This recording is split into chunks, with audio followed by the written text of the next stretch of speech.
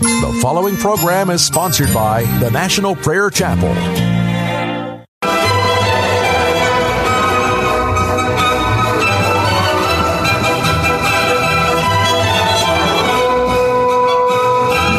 It's time to blow the trumpet in Zion. Welcome to Pilgrim's Progress, brought to you by the National Prayer Chapel with Pastor Ray Greenley.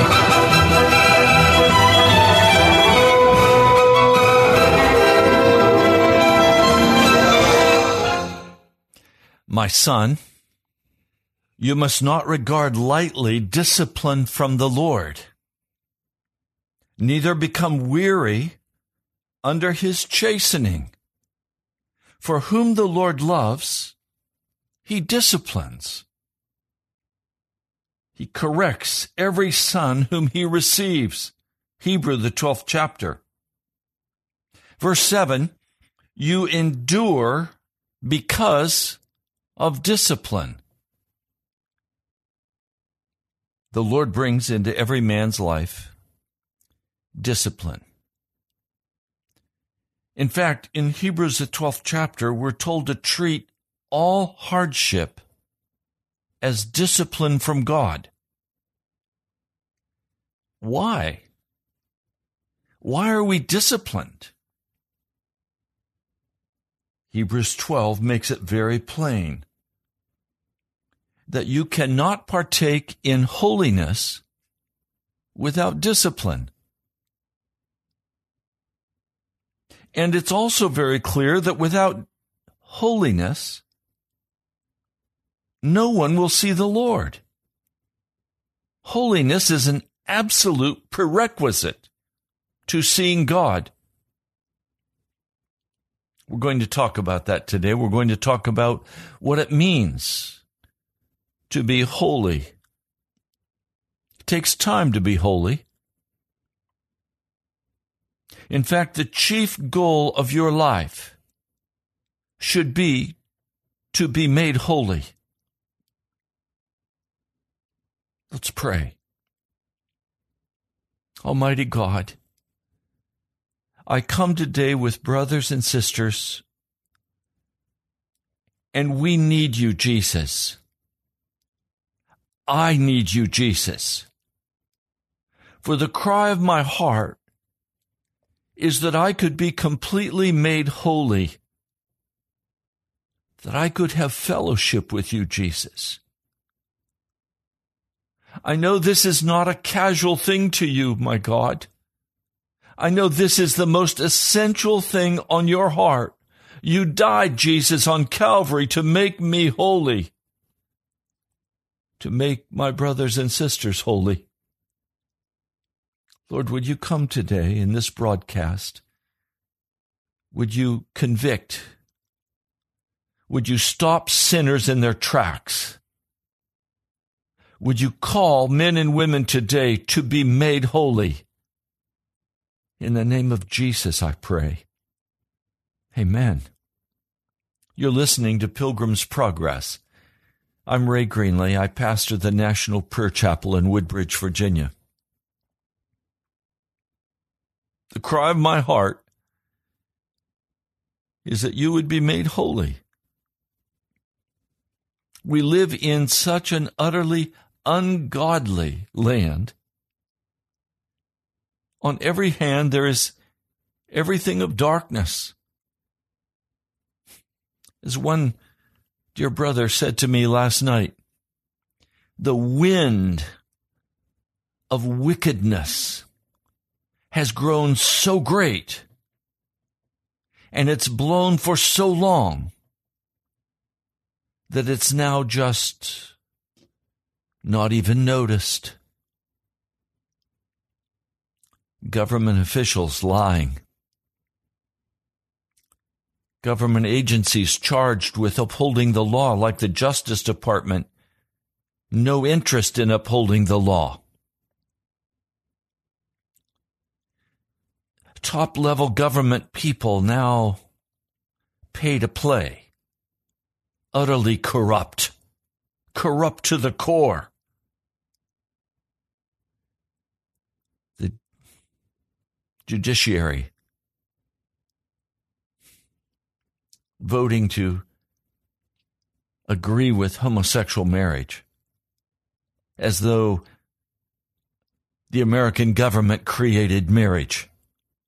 Marriage was going on a long time before the United States government Supreme Court sat in their self-righteous robes and played God. Their foolish decision cannot change what God has said. Their foolish decision cannot readjust the meaning of marriage. God said marriage is between a man and a woman.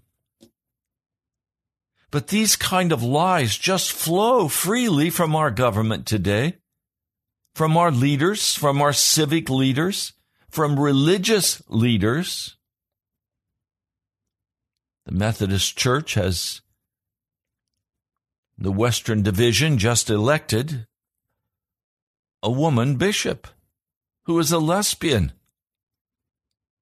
Utterly ungodly, and it will destroy the Methodist Church as it's known today. It will cause a riptide to go through the Methodist Church, and men and women who are faithful to Jesus will leave by the thousands. If you're in a Methodist church today, I urge you to flee from that wicked place. Their General Conference leadership had no interest in adjusting that decision. Instead, they were going to allow it to happen. It breaks my heart. I know without any doubt the wickedness of this age has become the norm, with violence, with wicked entertainment, with constant turning to darkness. And Hebrews, the 12th chapter, addresses this. Let me read for you. Verse 12. Therefore you must strengthen the hands, having been weak, and the knees, having been feeble. And you must make straight paths for your feet, that the lame may not be turned aside, but rather may be healed.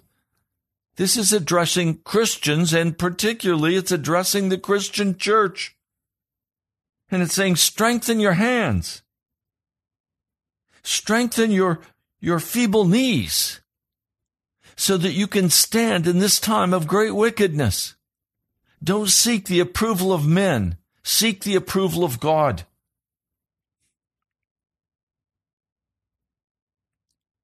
Now, he begins in verse 14 to speak about how holiness or how salvation can be lost. He says, you must pursue peace with all men and the holiness without which no one will see the Lord. Well, let's stop a moment. What is holiness? The word holiness here could easily be translated, you must pursue peace with all men and the purity.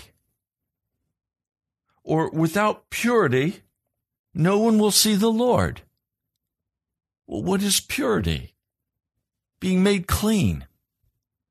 Not walking in sin, not walking in darkness, not walking in bitterness and rage and anger, not walking in all of the things of darkness. You must pursue holiness. You must pursue purity of heart. Heart purity is how Wesley termed it. Now, what is purity or holiness? It is a state of continual sanctification, a life of purity and detachment from the world and all of its lusts, all of its violence, all of its darkness. In other words, purity is a state of mind and heart where we are totally one with Jesus Christ, and we are no longer going to participate in the wickedness of this world. It was Job who said, I've made a covenant with my eyes not to look upon a woman with lust. He wanted to be pure before God. Holiness. Heart purity. This is to be the norm of the Christian, not the exception. Today, if you're struggling to be a Christian, and you're still walking in known sin that you have refused to cut off, you do not have a pure heart. And you have a very short time to deal with this issue in your life. Let me read this for you. Verse 15. You must pursue peace with all men and the holiness without which no one will see the Lord, seeing to it lest anyone falling from the grace of God, lest some bitter root grow up that may cause trouble, and by this may defile many with sin. He's saying that if you don't walk in purity, you will fall from grace. That you cannot see the Lord without holiness, without purity of heart. If you're continuing to go to the internet and feast on the darkness, and I don't need to define that darkness, your conscience will tell you. If you ask, is this pure? Is what I'm watching pure? Is it something Jesus would watch with me? You'll very quickly know whether it's pure or not. Is this music I'm listening to? Is this rap I'm listening to? Is this pure or is it filthy? Without being pure, you will not see the Lord.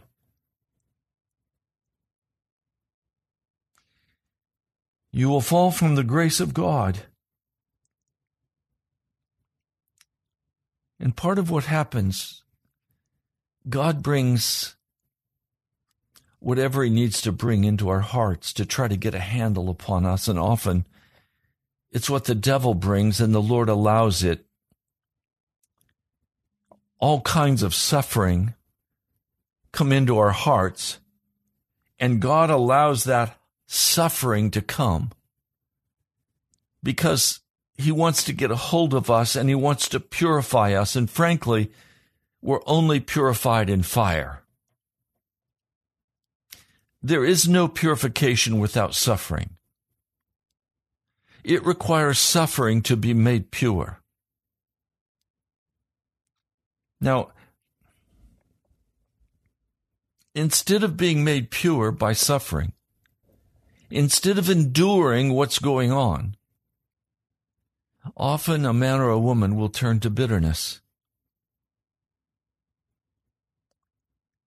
The first message I received today was, my wife wants a divorce. What should I do? And I said, what? Didn't you hear the message at church yesterday? What is this root of bitterness that's growing up in your heart? That you would even consider saying, we should have a divorce. That's a root of bitterness. You're collecting the hurts that come your way, the judgments, the accusations. Really? It's a root of bitterness. And this root of bitterness will defile many with sin. It will lead to fornication. That's what it says. It will lead to being a godless person like Esau. And we need to stop a minute and talk about Esau. Esau is one of the most tragic figures in all of Scripture. We see Esau throwing his birthright away for a meal. He wasn't concerned about the spiritual leadership of his family. He was not concerned about the financial well-being of his family. He was only concerned with, I'm hungry, I want food, give it to me. And so he sold Jacob his birthright for a bowl of porridge. Now, I don't like the way Jacob, at his mother's direction, stole the blessing. But frankly, the blessing went with the birthright. Jacob's father had no business trying to give the blessing to Esau. They all knew the blessing belonged to Jacob. But nevertheless, I can't support Jacob in his dishonesty with his mother. But let's look at this issue of Esau as he tries to deal with his loss, not only of the birthright, but of the blessing of the birthright. Hebrews, the 12th chapter, it says, a godless person like Esau. The word godless, literally in the Greek, means a person who has walked across a threshold. They have walked through a doorway. And once having crossed that threshold, literally threshold, entrance into a door, once having walked out through that door, he could not find a place of repentance. Let me read it for you. A godless person like Esau, who in exchange for one meal sold his birthright. For you must know that even afterward, desiring to inherit the blessing, he was rejected, for he found no place of repentance, although having sought it with tears. The message here is terrifying to me. That Esau, after throwing away his birthright for a bowl of porridge, crossed a threshold on a doorway. And once having crossed that threshold, he was unable to turn around and come back through that door. He had gone too far. He had married pagan women. He had lived a pagan life. But suddenly he wants his father's spiritual blessing. And he cannot have it. He is rejected. He cannot find a place of repentance. Now, we need to define carefully what repentance is and what it's not. Repentance is not saying, I'm sorry. Repentance is not apologizing. Repentance is literally turning away from that sin. It is a change of mind. It is a complete change in the course of direction one pursues. Now, with that comes godly sorrow. What causes the godly sorrow? The godly sorrow is caused by seeing the damage I have done to God and to others and to myself, and saying, I was wrong. I should not have done that. And I see the consequence. Now, sometimes it takes a long time to walk out and find the full depth, the consequence of that sin. David with Bathsheba. his repentance took many years to work itself out in his heart, to humble him. He did not die. He was forgiven. But there was a working out of the sorrow of that repentance.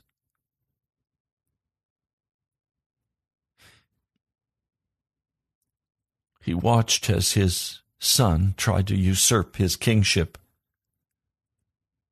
And one of the most poignant portions of Scripture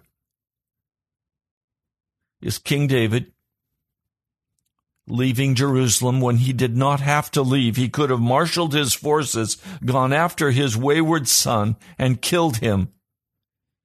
But he would rather die than have Absalom die. And so he gathers his people. He leaves his concubines there. And he leaves.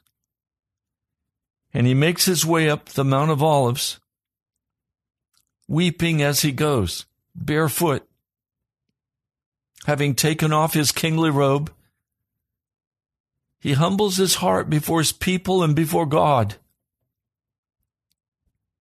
All of this goes back to what God said he was going to have to endure.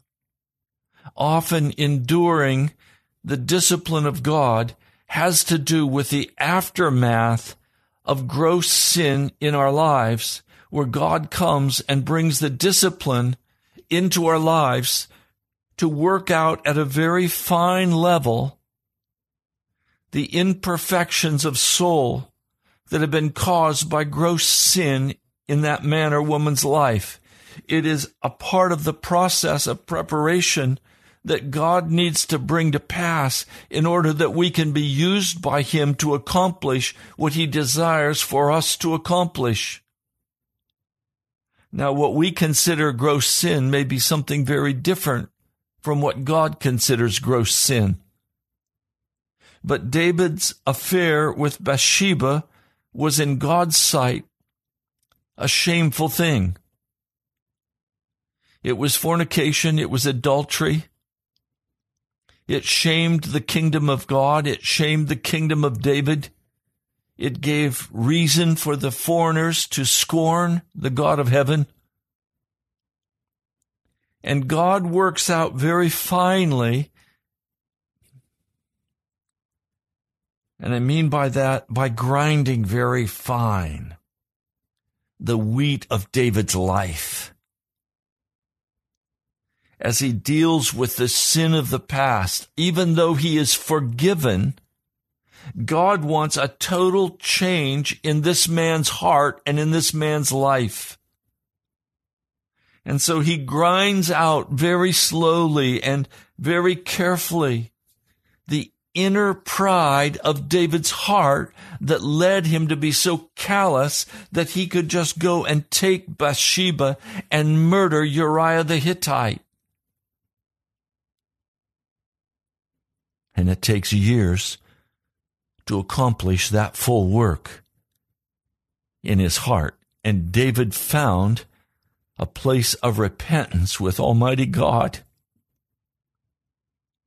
But that repentance was not fully satisfied until David humbled his heart, took off his robes of kingship, and weeping, walked up that Mount of Olives in his bare feet before all of the people.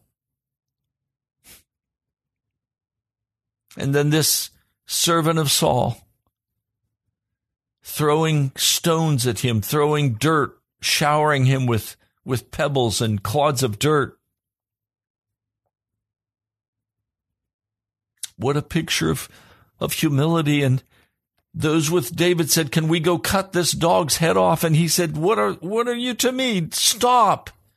If God intends for this to happen, then praise God.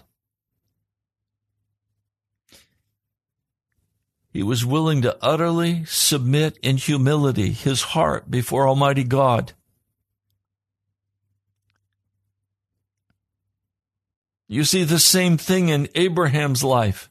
It was not by chance that God told Abraham to take his son Isaac and offer him on that mountain.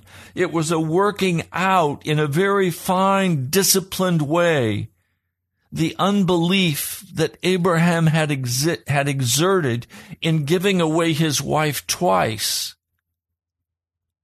in his unbelief in the promises of God, and then his finally coming through in victory after he had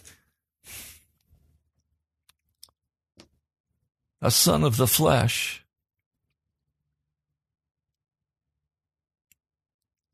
13 years, God didn't speak to him.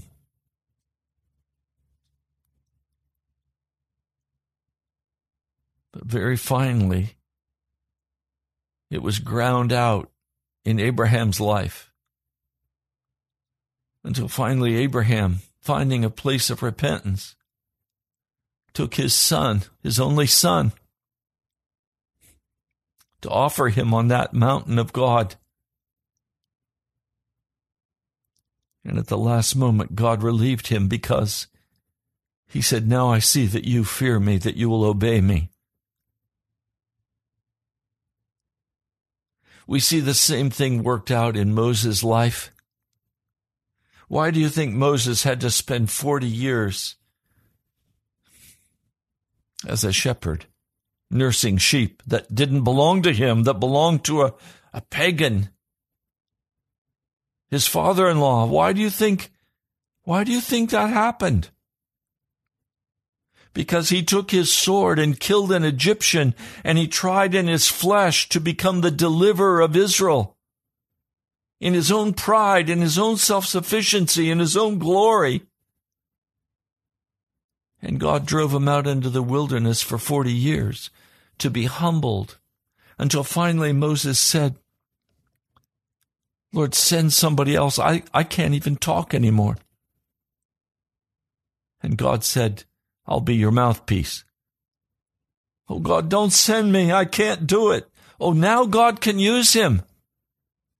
He found a place of repentance with God where he absolutely humbled his heart before Almighty God. Took 40 years. Please hear what I'm saying to you today. Repentance includes that slow transformation of character and of heart. It is the enduring of the painful discipline of God that finally brings a man to an end of himself, to a humility in his heart, and by being willing to submit to the discipline of God, he finds a place of repentance. But Esau, in Hebrews, the 12th chapter, he was rejected, for he found no place of repentance, although having sought it with tears.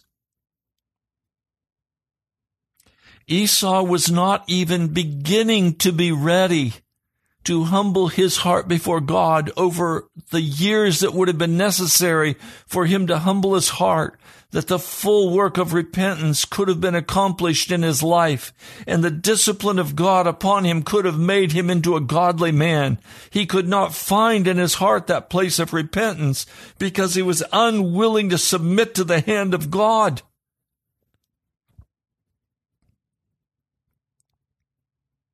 He wanted something quick and easy. "Oh, I'm sorry. Please, please, please, I want this. Oh, I need this." And then the next day he was off on his own, doing his own thing, raising up his army of 400 men, raising up what he considered to be worthwhile, totally operating in the flesh. No discipline of God was going to slow this man down.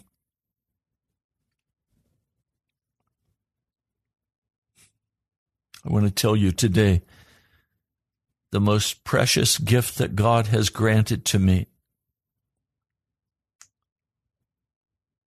is a place of repentance.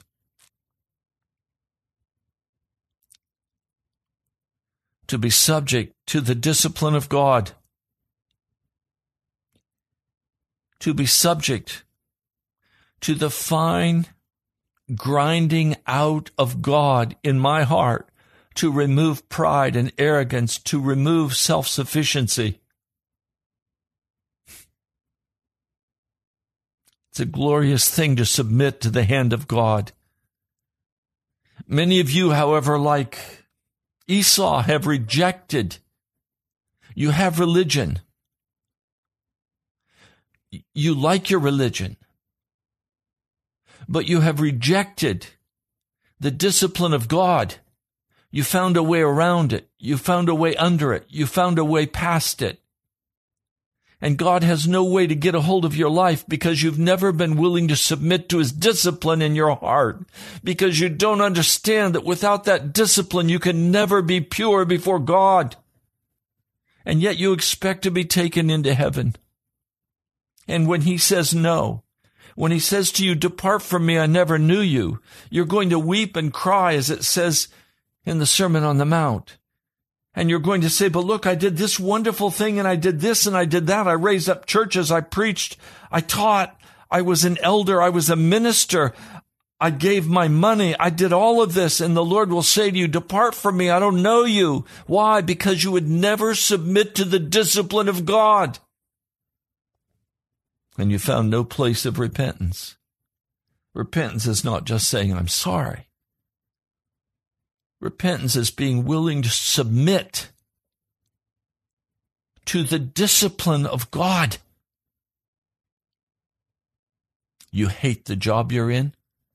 Receive that job as discipline from the hand of God and rejoice that He considers you worthy to give you a place of repentance. You don't like the wife you've married? You don't like the husband you're married to? Rejoice that God has given to you a place of discipline. Rejoice that you have a place where God can get at the deepest part of your heart and your soul and turn you toward the kingdom of heaven. Without suffering, God can't get a hold of you. It's in suffering that we learn perfection. It's in suffering that we learn purity of heart. Without suffering, there is no purity of heart. There's no place of repentance. Esau could find no place of repentance. He crossed through that door. He crossed over that threshold. I'm fearful for some of you that you have crossed over that threshold. You've been unwilling to deal faithfully with the Holy Spirit regarding your sin. You've made excuses for your alcoholism. You've made excuses for your fornication. You've made excuses for your stealing and your lying. You've made excuses for cleanness. You've not considered it serious. You're half converted. A man who is half converted cannot enter into the kingdom of God. A man who is half converted is right where Esau was, as he had to make a decision. Will I submit to the discipline of God?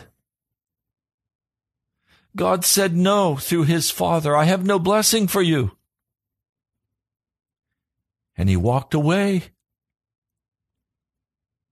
And he lived his own life. He was unwilling to change. He loved the wild game. He loved the chase and the hunt. Let me ask you honestly, does what you love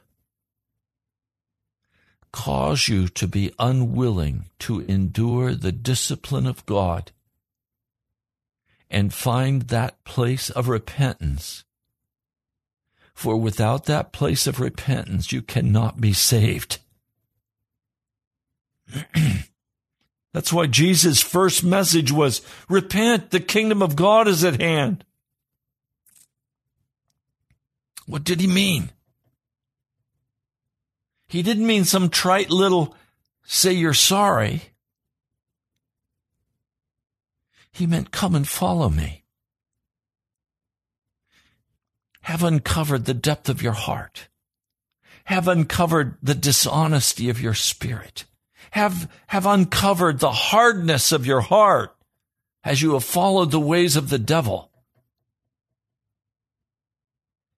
Come and let the Holy Spirit bring you into a place of repentance. Let the Holy Spirit come and move in your heart. I would love to talk with someone today who has not been able to find a place of repentance. I'd be happy to pray with you. Let me give you the phone number here in studio. We have lots of time. I made a vow. I'm going to open the phones today because I know there are some of you listening who have not yet turned away from your sin. You're only half converted. You're playing with the idea of confessing and getting right with God, but you've not really made the vow in your heart that you will seek him with all of your heart and mind and soul. So you have not yet found that place of repentance. I would be happy to pray with you that you could find that place today. Our phone number in studio is 877-534-0780.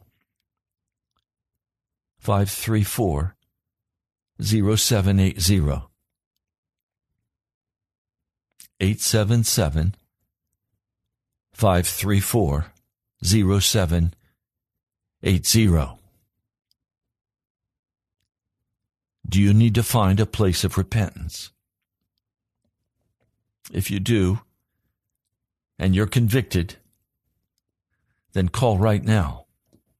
Because you know that without finding that place of repentance, without finding that place of purity, you cannot enter the kingdom of God. It doesn't matter how religious you are. It doesn't matter if you're a preacher preaching every Sunday or every Saturday. It doesn't matter.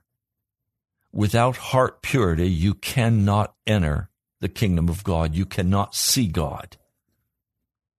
He will not know you. I mean, that passage of Scripture in 2 Corinthians, let me just turn to it quickly and I'll read it for you while you're thinking about whether you'll dial the phone 877-534-0780. For we are the temple of the living God.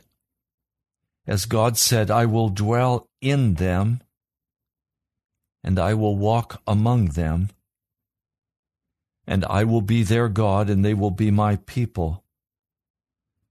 So for this reason, you must come out from among them and be separated, says the Lord, and the unclean thing you must not touch, and I will receive you.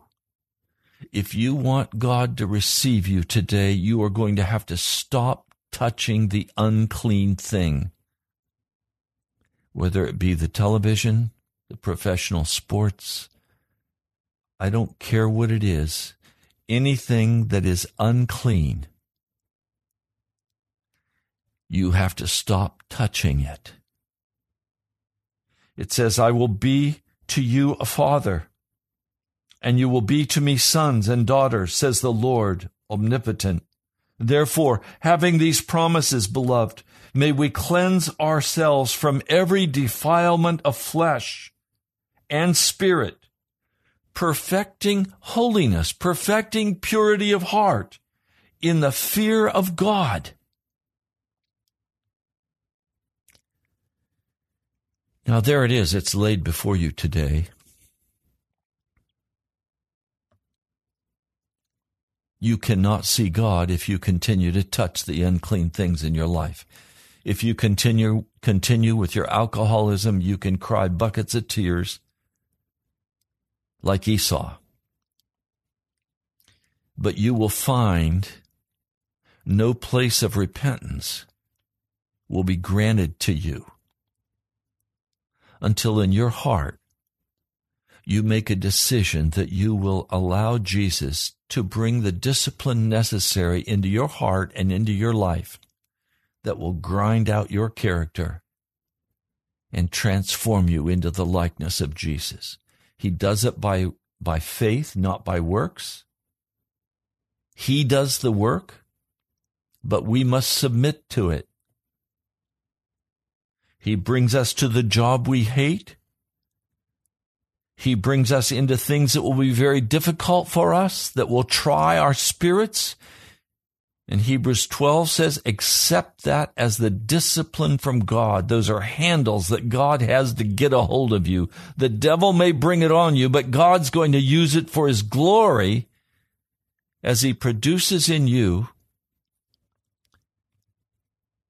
that gentle, pure fruit of righteousness.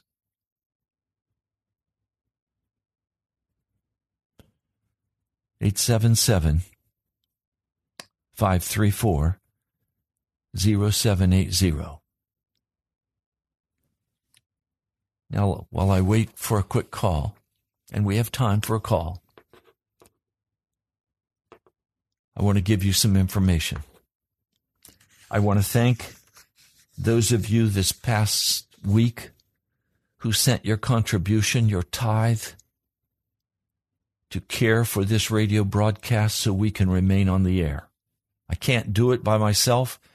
I have to have men and women who walk in Jesus, who walk in obedience to the Spirit, who give as He directs them, because this is not listener-sponsored radio. So I don't say to you, if you'll give a donation of any amount, I'll send you this book, or I'll give you whatever. I can't do that. This is Jesus-sponsored radio.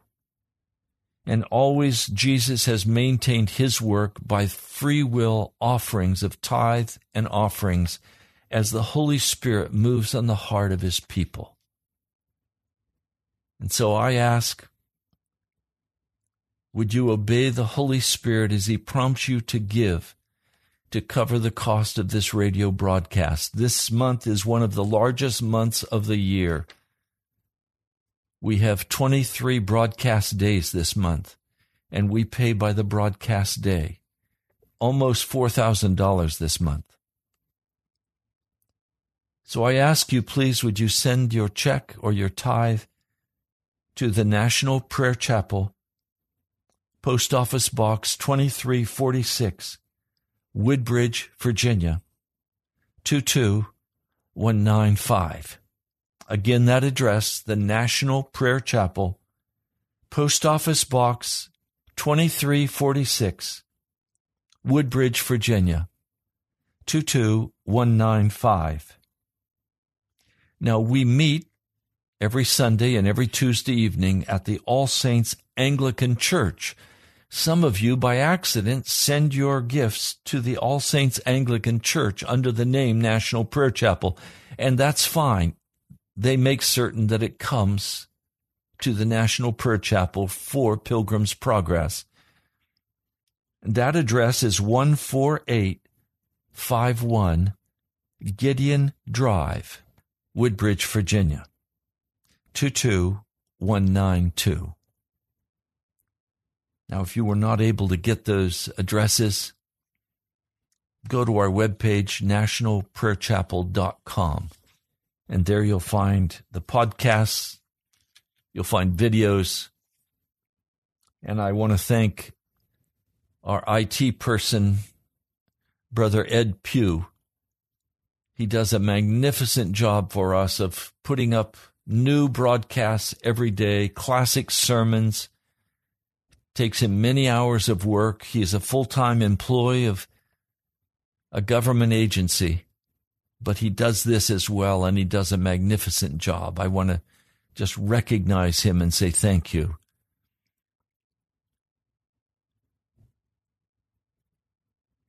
Now let's come back to the Word. I still have no phone calls coming in. I know when revival begins to break out in Washington, which God has promised me, the phone lines will jam. That's part of the discipline on my life, to come to this, to proclaim the gospel, and not the response. The Lord told me that would be part of my discipline, and I receive it, and I put you in Jesus' hands, for I love you. And I want to see you turn in full repentance to get right with Jesus, to break out of your little religious circle, to break out of your sin, and by the power of the blood of Jesus begin to walk in purity of heart, to walk clean before God. Esau crossed a threshold. Some of you today may feel like you crossed a threshold and there's no longer a place for you of repentance. The scriptures say today is a day of salvation. Esau would have found repentance had he humbled his heart, had he remained in the presence of God. But he did not, and God knew he wouldn't. And this family drama plays itself out through the centuries, till finally Jesus, on the night of his betrayal,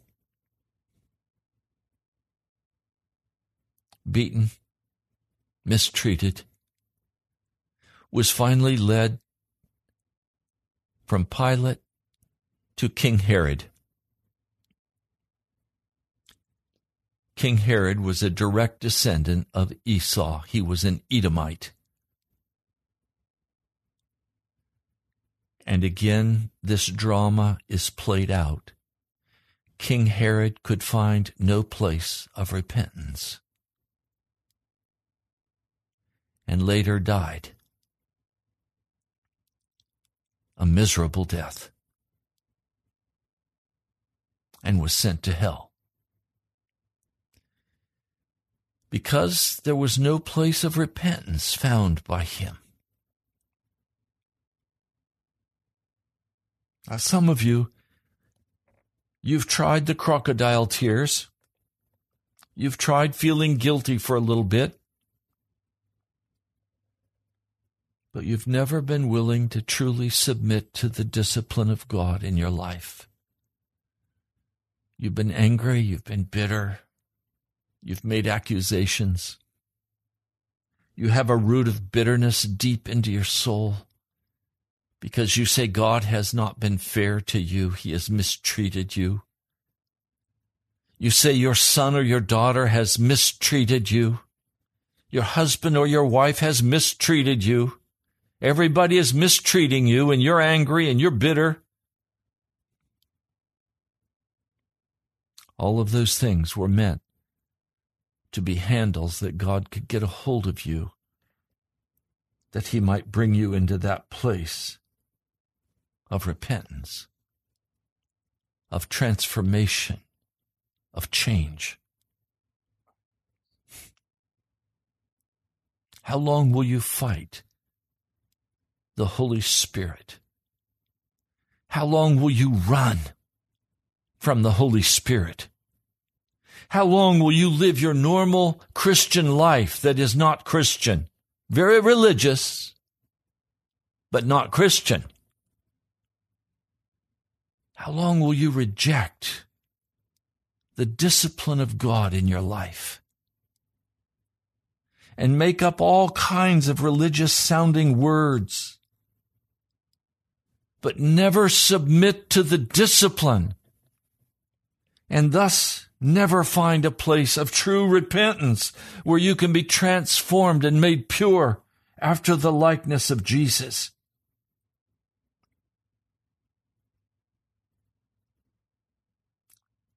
And so you defile with your sin your husband or your wife, your family. You defile with your sin your workmates, your relatives. In your pride, you're going to live your life the way you choose to live it. In your pride, God's going to have to come and meet you on your terms. And you will never find that place of repentance. You will have crossed a threshold, and you will continue in your life as you choose with your ambition and your selfishness, until finally you're brought before the judgment bar of God and cast into utter darkness. Now I have better hope for you. My hope, my cry in the prayer closet is for you to turn, to humble your heart before God, to stop being religious and start being real and speaking the truth and hearing the truth and turning your heart to Almighty God. Stop complaining. Stop grumbling. Stop trying to escape.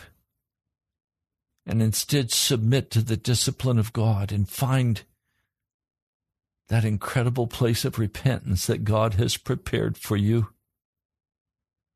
that He might make you a pure heart, a clean heart, a new heart. Doesn't happen quickly. It's going to take time. So you can repent and stop your sinning now, but it's still going to take time for that repentance to work itself out in your heart. That's that place of repentance that God has for you. Let's pray. Almighty God, the cry of my heart is that your people would find a place of repentance in the midst of this evil age, that the seduction of the world would be broken over their hearts and over their lives, that they would turn to you with humility, with tears, and they would stay there and allow you to bring whatever discipline is necessary into their hearts and into their lives, that each could find that place of repentance and not be cast out like Esau was, not be found godless, but be found pure of heart. Lord, have your way today. Lord, I bless your holy name. I plead for revival in the name of Jesus. Amen. You've been listening to Pastor Ray Greenley with the National Prayer Chapel. Thank you for listening today. Would you invite a friend? Would you share it on Facebook or share it on your iPhone? Go to nationalprayerchapel.com, and there you'll find all the podcasts. And today's broadcast will be up this evening. You can find also the YouTube very quickly. God bless you, my brother, my sister. I love you. I'll talk to you soon.